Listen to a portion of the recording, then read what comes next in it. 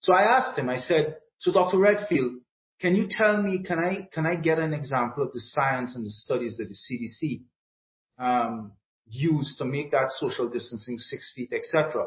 And he had come to our office to have a discussion with a couple of my bosses, and I was there in part of the meetings. So I was walking with him after the meeting, and he looked at me and we got along well, and he chuckled and he said, Paul, science, this is para.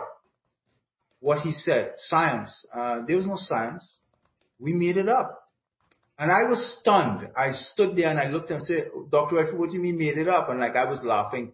And he said, well, some people talk 12 feet, some said 9, some said 1, some countries talked about 3 feet. It looked like 6 feet would have worked, and so we went with 6 feet.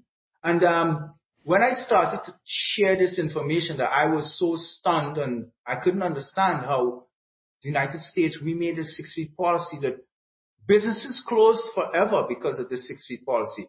People couldn't hold on in their businesses to have 6 feet between the 12 chairs that they had in their restaurant. They had to close. And some of those business owners self-harmed.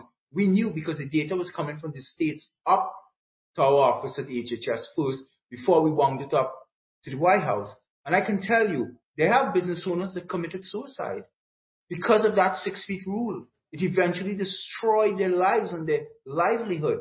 And the reality about it, even Scott Gottlieb, I heard him say that once in a press release more recently, that the 6 feet rule was arbitrary and just made up. So I was vindicated because that was the fact. And it's really shocking that the CDC, etc., made policy like that affected the lives. It was not based on science. When Dr. Walensky came on the news last week before, and stated that, CDC, we made, at some point she said really dramatic mistakes